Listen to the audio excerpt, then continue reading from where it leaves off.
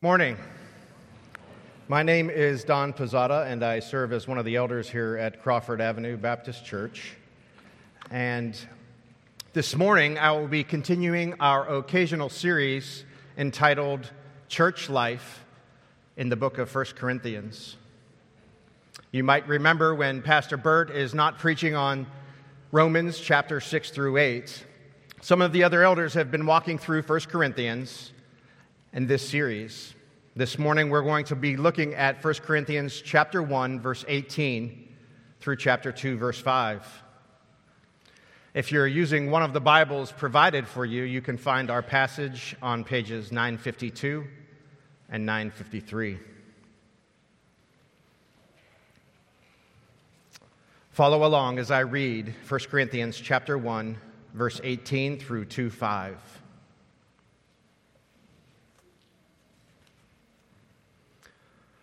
For the word of the cross is folly to those who are perishing, but to us who are being saved, it is the power of God.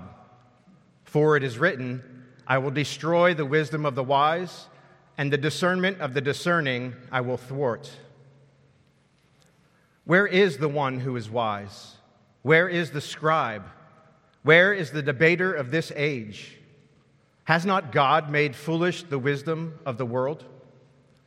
For since in the wisdom of God, the world did not know God through wisdom, it pleased God through the folly of what we preach to save those who believe.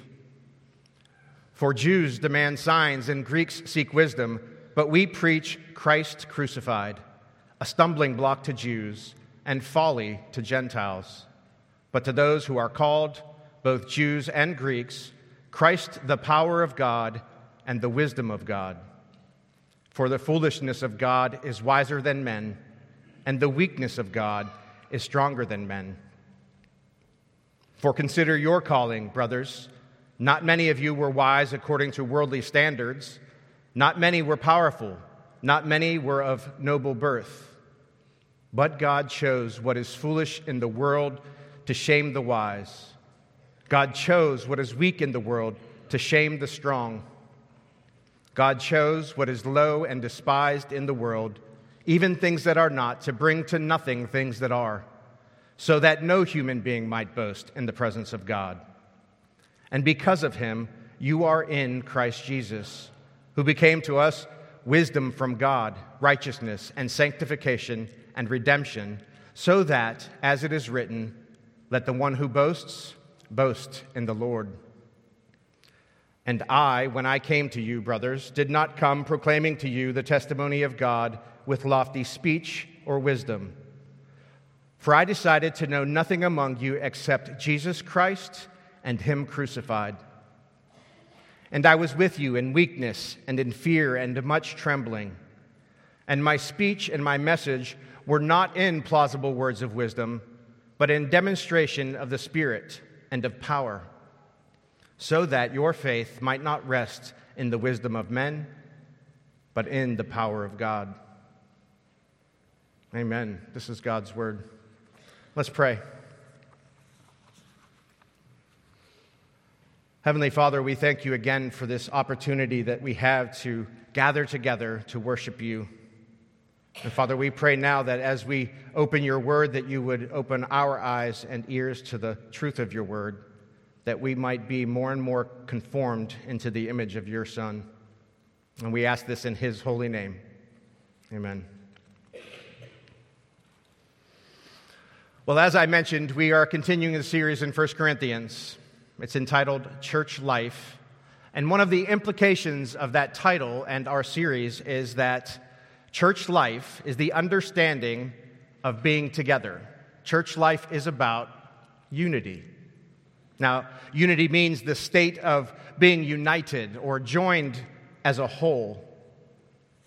And unity is not just an intellectual exercise. Unity is not just what we believe or that we believe the same things. It is those things, but it's more than that. It's not just that we recite the same covenant, although we do, and that is good.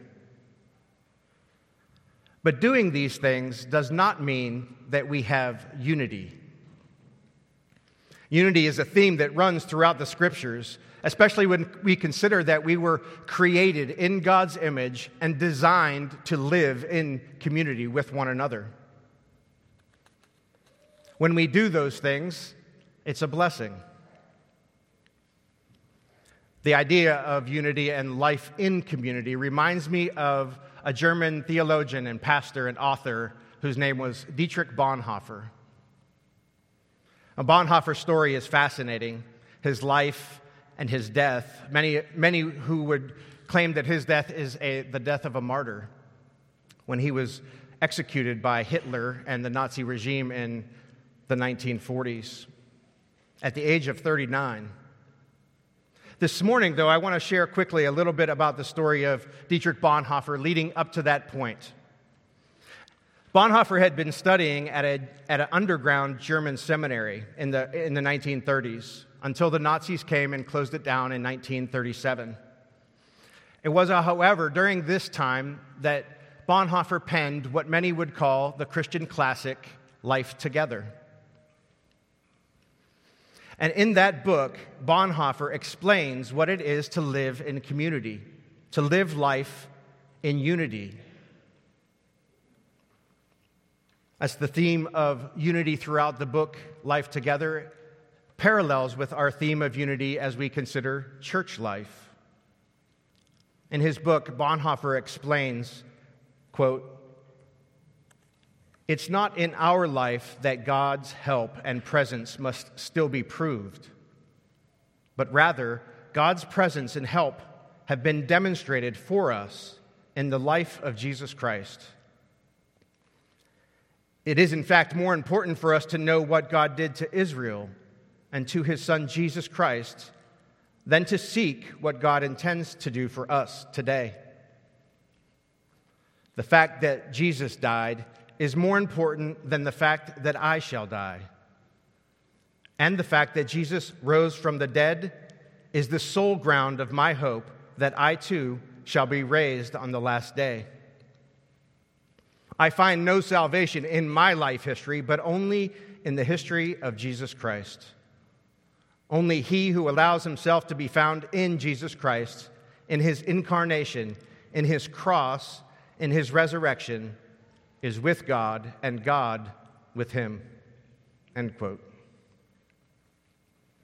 In other words, our life together, our church life, as we seek to glorify God by living out the gospel, is based on our union with Christ, and in union with Christ, we find our common bond and our common union with each other. As we consider the importance of unity in the church, in our passage this morning, we should also take note that this passage, chapter 1, verse 18 through chapter 2, verse 5, is part of a much larger section of Scripture that Paul writes in 1 Corinthians.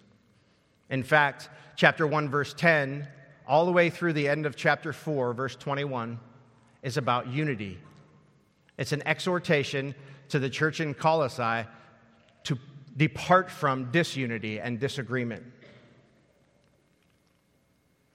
Just to highlight, to show the importance of this appeal to unity, Paul applies more words in chapter 1, verses 10 through chapter 4, verse 21, than he does in several other complete letters that he writes.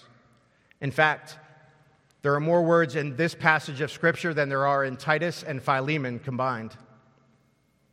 Why is that? Why would Paul spend so much time discussing unity in the church? Well, because the idea of unity is important. It was important for the church in Corinth, and it is important for us here this morning.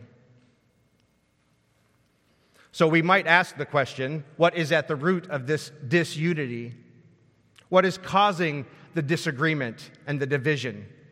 What is making this church in Corinth fight and quarrel? Paul tells us that the root of the division in the church is a disagreement over teachers and leaders. There's this hero worship going on. And even more so than the hero worship that was happening, there was an elevation of self It was self-ambition and self-importance that is being highlighted in the church at Corinth. The church was attempting to advance themselves in status through their association with other preachers and teachers, like Paul and Apollos and John Piper and John MacArthur. You see what I did there?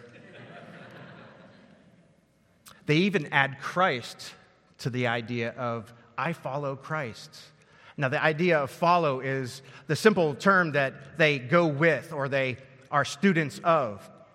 And certainly there's nothing wrong with having pastors that we follow. But the Corinthians were taking it to a whole new level. And they were elevating themselves because of it, causing disunity. But Paul actually points to something even deeper than that disunity, that reasoning of following other preachers. Paul points to a more serious and insidious root. And that's the bold and insane statement and stance that the Corinthians are taking in their own wisdom, or in other words, in human wisdom. The Corinthians knew best. The notion that human wisdom and philosophy or their own strength and power is what they needed was what they were standing on as their only hope. So Paul gives them a warning. Not just comparing and contrasting foolishness and weakness, or strength and weakness, foolishness and wisdom. The warning to the church is actually much more serious than that. It's the warning that they are on the verge of accusing God of foolishness. They are certainly guilty of pride in their own wisdom and strength, and they are guilty of forgetting what Paul and others had taught them. They're forgetting the gospel message. They have forgotten the wisdom and power that actually brought them union with Christ and a new life together. So Paul, in only the way that Paul can, with love and with grace, seeks to teach them and correct them, reminding them in our passage here this morning that in order to function as the church without division, the church first needs to rely on true wisdom and power that unite.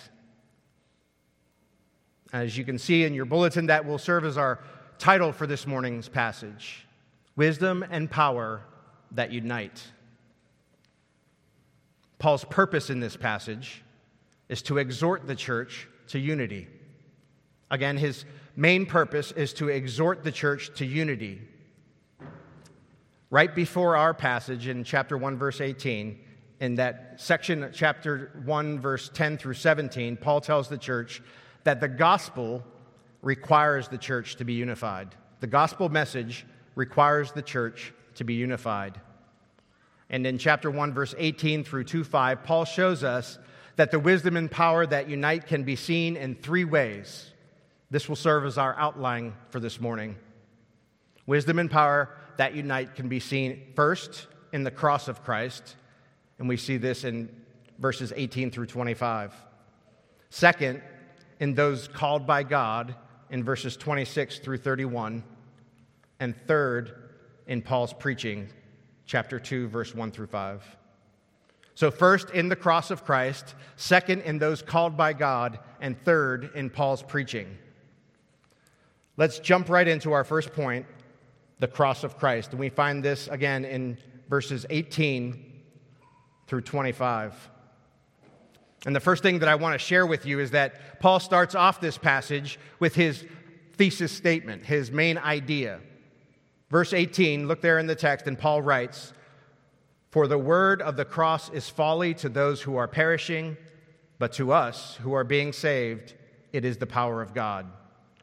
This is the main idea of chapter 1, verse 18 through chapter 2, verse 5. Paul says for, or we can say because of what? The word of the cross. Now, I want to take a little bit of time, and we're going to spend a lot of time on our first point.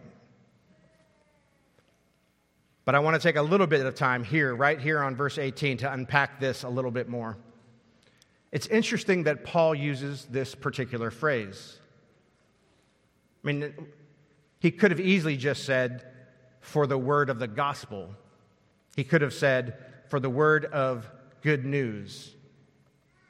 But he says the word of the cross. And part of the reason why he says it is because of what chapter 1, verse 17 says. Look there, one verse up, and Paul writes, "For Christ did not send me to baptize, but to preach the gospel, and not with words of eloquent wisdom, lest the cross of Christ be emptied of its power." Now, verse 17, first things first, Crawford Avenue Baptist Church. Paul is not demeaning or diminishing baptism. What Paul is doing, though, and what he is trying to communicate here, is that he was called by Christ for the primary purpose of preaching the gospel. And as we said earlier, Paul's exhortation is that the gospel requires unity. So look again at the end of verse 17. Paul's called to preach the gospel, and not with words of eloquent wisdom, lest the cross of Christ be emptied of its power. Not with words of eloquent wisdom literally translates not with wisdom of speech. And in other words, Paul is not preaching with human wisdom. This isn't Paul coming and getting fancy with the message of the gospel. And we have to pause here and say a little bit about the historical context of the Greco-Roman world when Paul wrote this letter. The idea of not speaking with words of eloquent wisdom is a reference to the popularity of the rhetorical speakers of the day, those who excelled in rhetoric and philosophy. These folks were called sophists, skilled in debating and flashy speeches. And at the time, people would follow these rhetorics. They would follow them around like groupies. Paul is not one of those people. He's not a rhetoric. I don't know the right word there. And it's not because he can't be. Paul was very skilled. He was very skilled at speaking. But Paul is more concerned and more applied to the content of his message. So Paul isn't going to get fancy. He's not going to get clever and sophisticated with his speech. He's only going to speak the truth. He's going to preach the gospel so that the cross of Christ would not be emptied of its power. That's how verse 17 ties us to Paul's main point in our passage this morning. Again, verse 18 says, "For or because the word of the cross is folly to those who are perishing, but to us who are being saved, it is the power of God." This is where we start to see wisdom and power that unite start to unfold. The word of the cross, or we can say the gospel of Jesus Christ. Paul is talking about, again, the content, and he's talking about the delivery of the content of the message of the cross. Not with human wisdom, but with faithful preaching. Not with human wisdom, but instead with God's wisdom. And the word of the cross is power. Verse 18, second half, Paul actually breaks out two categories of people. Look again there at the text, and we see one, those who are perishing, and two, those who are being saved. A little side note. Every culture in all of history has placed people into categories. They have classified people. But we need to take note here, especially those who have placed their trust in Jesus. Paul is saying that there are only two categories of people. There are only two classes. You are either saved or you are perishing. Not Jews and Greeks, not slaves and free, not liberal and conservative, not black and white, not American or French, not whatever, saved or perishing. Ultimately, that's all that matters, whether you are being saved or you are perishing. And I want us to pay a little bit more attention to where these two categories of people, saved and perishing, they diverge from one another. This point of separation between how they respond to the message of the cross. First, those who are perishing, they consider it folly. Your Bible translation may say the word foolishness. They consider it foolish.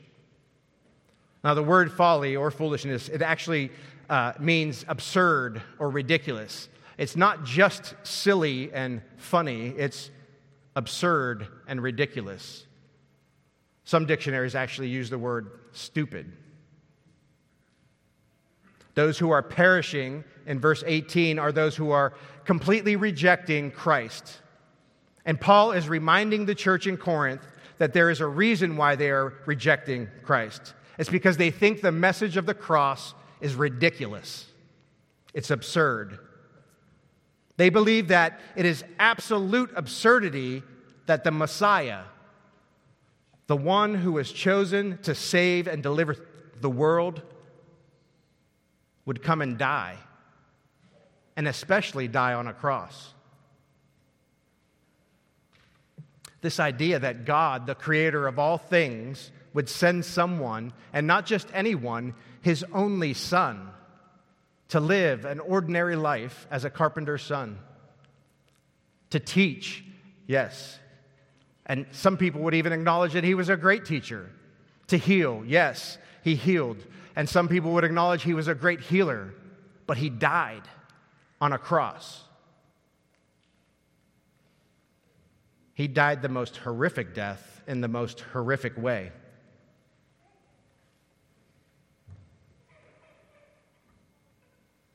Those who reject the message of the cross are way too wise to follow that.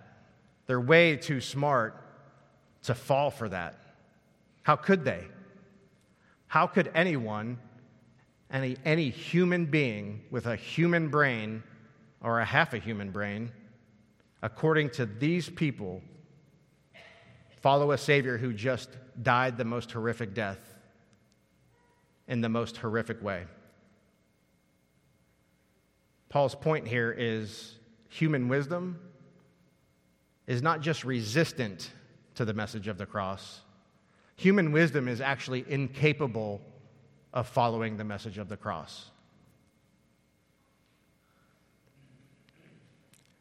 That one word that we love to see in Scripture, but to us who are being saved, it is the power of God.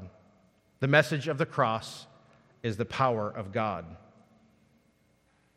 For us here this morning, here at Crawford Avenue Baptist Church, what makes us a church? We mentioned earlier that we agree on essentials. Yes, we do. We agree with the covenant. Again, yes. We are baptized and brought into membership. Both yes and yes again. But those essentials and that covenant and everything else is set upon a cornerstone. And that cornerstone is Christ and Him crucified. Christ is what unifies us, not anything else. And why? Why is it that it is only Christ that unifies us? Paul says, because God's wisdom is seen in the cross. Those perishing disagree and consider it foolish or folly. And they also consider it powerless. But those who do believe are being saved. And it's not only wisdom, but the cross is the power of God. Believers, do you understand that power? Do we get it, the power of the cross? Do we understand that that's the same power that raised Christ from the dead? It's the same power that crushed him on the cross. It's the same power that raises us up in newness of life. Friends, we need to get that power. We need to understand it. We need to understand and not take it for granted, because that is the power that unites us in this church, in our communities.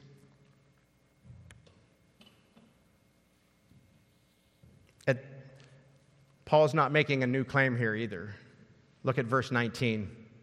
Paul says, "For it is written, I will destroy the wisdom of the wise, and the discernment of the discerning I will thwart."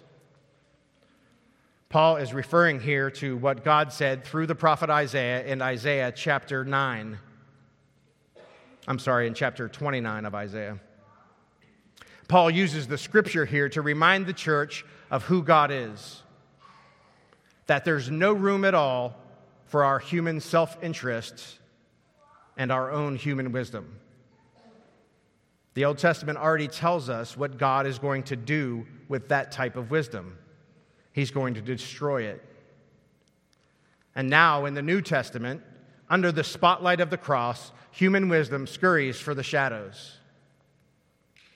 Paul says, picking up in verse 20, Paul asks for four rhetorical questions in verse 20. Where is the one who is wise? Where is the scribe? Where is the debater of this age? Has not God made foolish the wisdom of the world? Now, these first three questions that Paul asks in verse 20 support that reference to Isaiah. In the context of Isaiah, Israel is claiming to honor God with their mouths only. They're giving God lip service.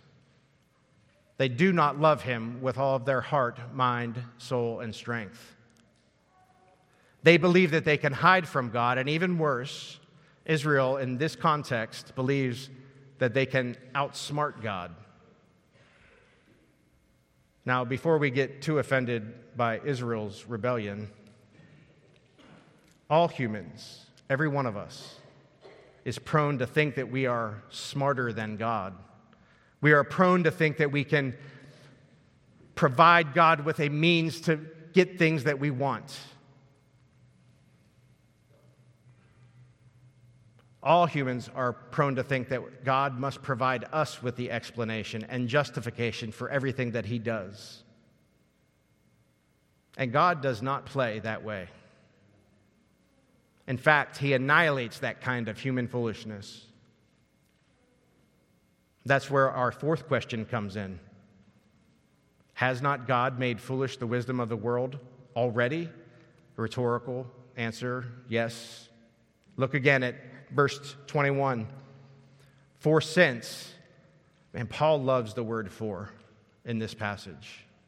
For since, or because, in the wisdom of God, the world did not know God through wisdom, it pleased God through the folly of what we preach to save those who believe. One commentator explains it this way, quote, Paul highlights how God made worldly wisdom look foolish through what he and others preached, and that is a crucified Messiah. This pleased God because he wisely planned to save believers through what the wise world considered folly, end quote. Now, to further explain his own point, Paul continues by highlighting the idolatry of worldly wisdom in verses 22 through 24. Look there in the text that it says, For Jews demand signs and Greeks seek wisdom, but we preach Christ crucified, a stumbling block to Jews and folly to Gentiles. But to those who are called, both Jews and Greeks, Christ the power of God and the wisdom of God. You may be familiar, but Jews, in this context, expected a Messiah. They looked forward to the Messiah.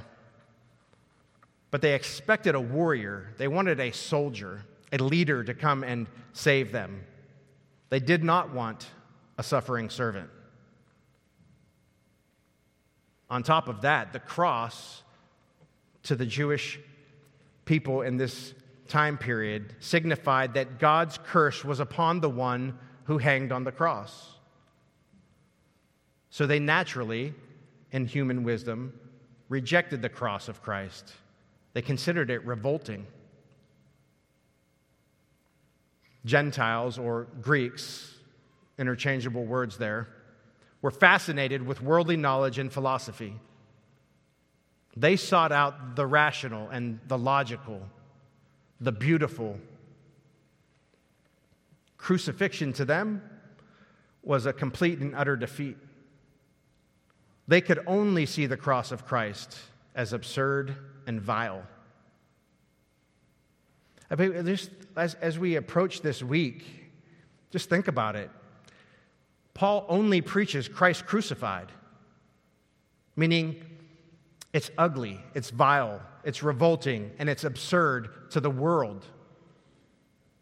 But to those who are called, verse 24, both Jews and Greeks, that's everyone who is called, Christ, the power of God. Now, what Paul did right there in verse 24 is he just renamed Jesus from Christ crucified to Christ, the power of God. And then he adds another name, Christ, the wisdom of God. Verse 25, Christ is the power and the wisdom of God because the foolishness of God is wiser than men, and the weakness of God is stronger than man. In other words, church in Corinth, if you want to consider the cross of Christ as folly and weakness, understand this. God's supposed foolishness far exceeds any level of intelligence his creation has to offer. Just like God's supposed weakness completely overwhelms the strength and power of man.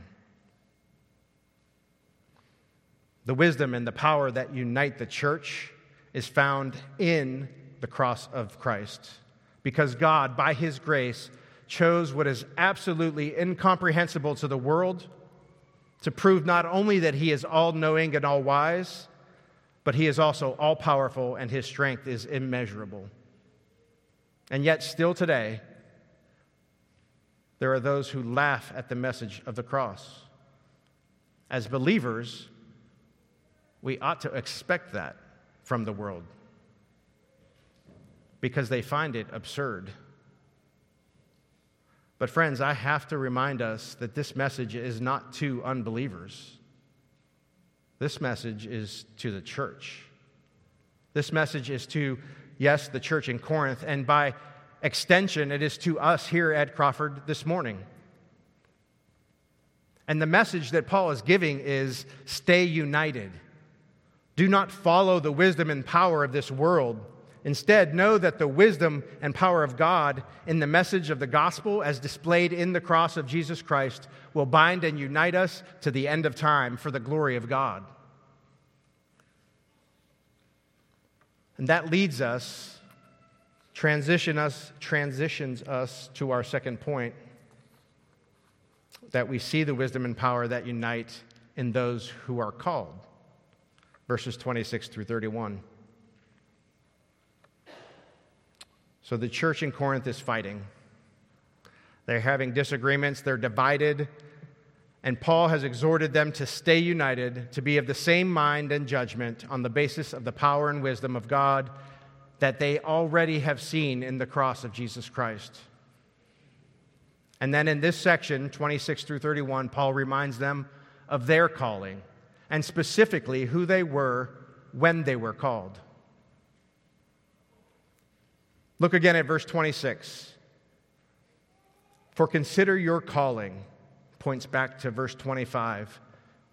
Verse 25 says, Paul is actually telling them that the foolishness of God is wiser than man, and the weakness of God is stronger than man. 26, because just remember who you are. Not many of you were considered wise, not many of you were powerful, and not many of you were of nobility. Remember who you were when you were called.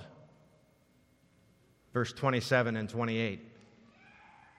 But God chose what is foolish in the world to shame the wise. God chose what is weak in the world to shame the strong. God chose what is low and despised in the world, even things that are not, to bring to nothing things that are. I want us to use these three verses and look at them in contrast to one another. Look at verse 26 where it says, "Not many of you were wise." The contrast, verse 27, "God chose what is foolish." 26, "Not many of you were powerful." 27, "God chose what is weak." 26 again, "Not many were of nobility." 28, "God chose the low and despised." I want us to notice first the phrase "not many" is used 3 times in verse 26. So Paul does not say, "None of you were wise." He says, "Not many of you were wise, powerful, of nobility." This is a reference to the context of what Corinth was. There was probably some members of the Corinthian church that were of higher status. But Paul also uses the phrase "God chose" 3 times. This is referring to God's sovereign choice of people in an effectual way. That is, it's God's choice that enables people to believe, and it also ensures that they do believe. We call this the effective calling, because God's call comes with the power to make sure that it does what it demands. But why did Paul use the phrase "God chose"? Verse 29 tells us, "So that no human being might boast in the presence of God." Human nature would have us believe that if we were full of wisdom, influential, and highfalutin celebrity geniuses, that of course it would be because of who we were that we were chosen. Right? But God chose what is foolish, weak, low, and despised, so that we could not boast. The reason that God chose is so that we could not boast, and the result in verse 30, "And because of him," that's because of God and his choosing of you, "because of him you are in Christ Jesus, who became to us wisdom from God, righteousness, sanctification, and redemption." For believers, a crucified Messiah is wisdom from God. Instead of boasting in our own wisdom or our own influence and our own pedigree, we boast in Jesus and Christ alone, the true wisdom, who is our righteousness, sanctification, and redemption. If you're a believer this morning, Paul is talking to you. To you, but not about you.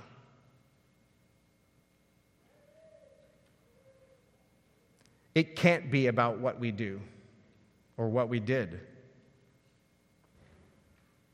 how good we are compared to how bad we were. It's not a comparison to those around us either. I know that is so tempting, right? Like, I know he's talking about fill in the blank. Don't boast in your wisdom. In modern language, that sounds like this: don't boast about the 2 or 4 or 6 hours you spend each day listening to all the right podcasts and all the right books. Don't boast in your own influence. Modern language translation: don't boast in the number of hours and keystrokes you rack up fixing everybody else's flawed theology. Don't boast in your pedigree.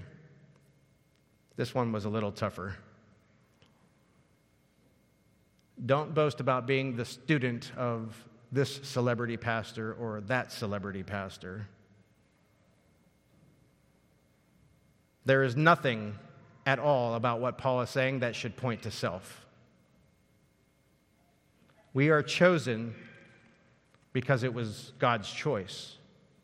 Ephesians chapter 2, verses 8 and 9 says, "For you are saved by grace through faith, and this is not from yourselves. It is God's gift, not from works, so that no one can boast. Nothing at all to do with what we have done or what we could ever do, so we ought to empty ourselves of our self-importance. Bonhoeffer referenced that in that quote that I gave earlier, where he said, I find no salvation in my life history, no salvation in who I was. He could add no salvation in who I'm going to be. It is the glorious truth that for believers that Jesus is our righteousness. That means that Jesus is standing before a 3 times holy God has been given to us. It has been permanently credited to our account.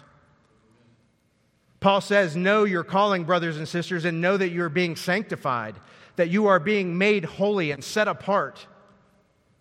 We will live an everlasting life, sinless, so that we can forever worship Him who sits on the throne and the Lamb. And we were nothing. We were not wise, we were not powerful, and we were not of nobility.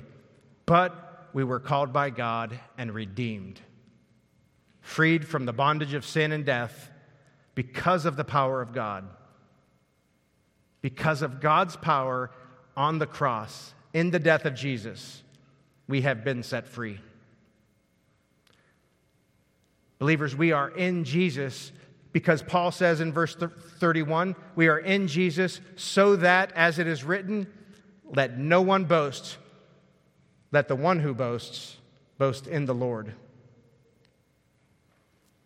Paul takes this again from the Old Testament in Jeremiah chapter 9, verses 23 and 24. In other words, he says that those who boast must boast in the Jesus, the Messiah, and not in anything or anyone else.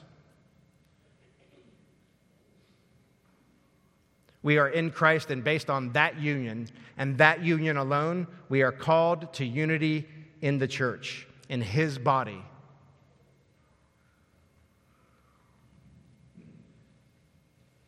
Which brings us to our point 3, Paul's preaching. We see wisdom and power that unite in Paul's preaching, and what I actually wanted to title this was, we see wisdom and power that unite in the weakness of Paul's preaching. And before we go too far, I am not saying that Paul was weak. He was certainly not a weak preacher. But Paul has something to say here in chapter 2, verse 1, about what he preached and how he preached it. Chapter 2, verse 1 says, and I, when I came to you, brothers, did not come proclaiming to you the testimony of God with lofty speech or wisdom. Does that sound familiar? It's all the way back at the beginning when we talked about verse 17. Paul says that he came to preach, but not with words of eloquent wisdom. Here in chapter 2, verse 1, Paul says lofty speech or wisdom. It's the same concept, and it's the concept of human wisdom. Human wisdom has never and will never be capable of bringing someone to know and understand the gospel of Jesus Christ. Faith cannot happen through human wisdom. Paul himself was brilliant. As far as pedigree, confidence in the flesh, Paul says in Philippians 3, chapter 3, verses 4 through 7, if anyone thinks he has grounds for confidence in the flesh, I have more. Circumcised the 8th day of the nation of Israel, of the tribe of Benjamin, a Hebrew born of Hebrews, regarding the law, a Pharisee, regarding zeal, persecuting the church, regarding the righteousness that is in the law, blameless. But everything that was a gain to me, I have considered to be a loss because of Christ. Paul was full of knowledge. He was trained from the time that he was a little boy. But in chapter 2, verse 2, Paul says he decided to know nothing among the Corinthians except one thing, Jesus Christ and Him crucified. Chapter 2, verse 2 sounds familiar as well, right? Back to chapter 1, verse 18. For the word of the cross. That is Jesus Christ and Him crucified. Paul is only going to preach, he is only going to herald the good news of Jesus Christ and Him crucified, which is the very same word of the cross that he talked about in verse 18 of chapter 1. And then he continues in chapter 2, verses 3 and 4. And I was with you in weakness and in fear and much trembling, and my speech and my message were not in plausible words of wisdom, but in demonstration of the Spirit and of power. Here Paul talks about being with the Corinthians in weakness and in fear and much trembling. It almost seems out of place. If you know anything about Paul, that is not the words that come to mind when you think of him. It certainly is not what I think of. But what does Paul mean by this? That he was weak and afraid? I don't think that's it, but I do think, at least in part, when Paul says weakness, that he was with them in fear and trembling, and his speech and message were not in plausible words of wisdom. He's repeating that his only message is Jesus Christ and Him crucified, regardless of who he is as a preacher, regardless of whether or not he's a fancy speaker according to worldly standards.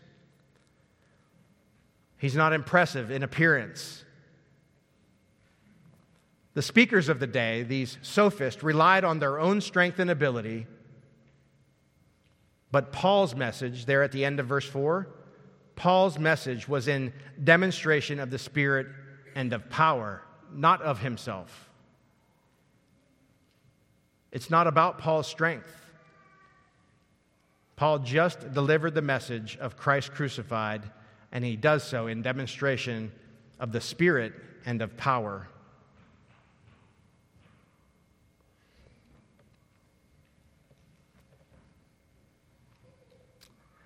That actually sounds familiar too. Verse 18 of chapter 1 again says, "For the word of the cross is folly to those who are perishing, but to us who are being saved, it is the power of God." So Paul puts a set of bookends on this passage. There's an inscription on the bookends, and it says, "The power of God." Wisdom and power that unite is on full display in the cross of Jesus Christ and in the people that God chooses. It's also on display in Paul's preaching. We can say this confidently because we know that God's wisdom has turned the world upside down. Jews thought their Savior would be a mighty warrior. He was not. He was completely opposite of that. He was a suffering servant. Gentiles desired a brilliant plan and philosophy for salvation, and instead they got a substitutionary death, which was ridiculous to them. Both of them, both groups or categories of people, suffered from the notion of self-importance. Selfishness is a cancer that seeks to destroy any hope of unity, especially in the church. The enemy of the church, Satan, thrives when selfishness causes divisions and disagreements. After all, there's so much that we have to disagree on, right? So much that the world disagrees about every single day. Everything from politics to sports to economics to red or blue. From whatever to what in the world could we possibly agree on? Self-promotion and self-importance is cancerous, and it kills unity. Again, as Dietrich Bonhoeffer said in his book, Life Together, "I find no salvation in my own history, but only in the history of Jesus Christ." As believers, we have to be grounded in the word of the cross. As believers, we have to remember who we were when we were called. And we cannot forget the gospel of Jesus Christ and Him crucified. That is the wisdom and power of God, and it will unite us. Let's pray.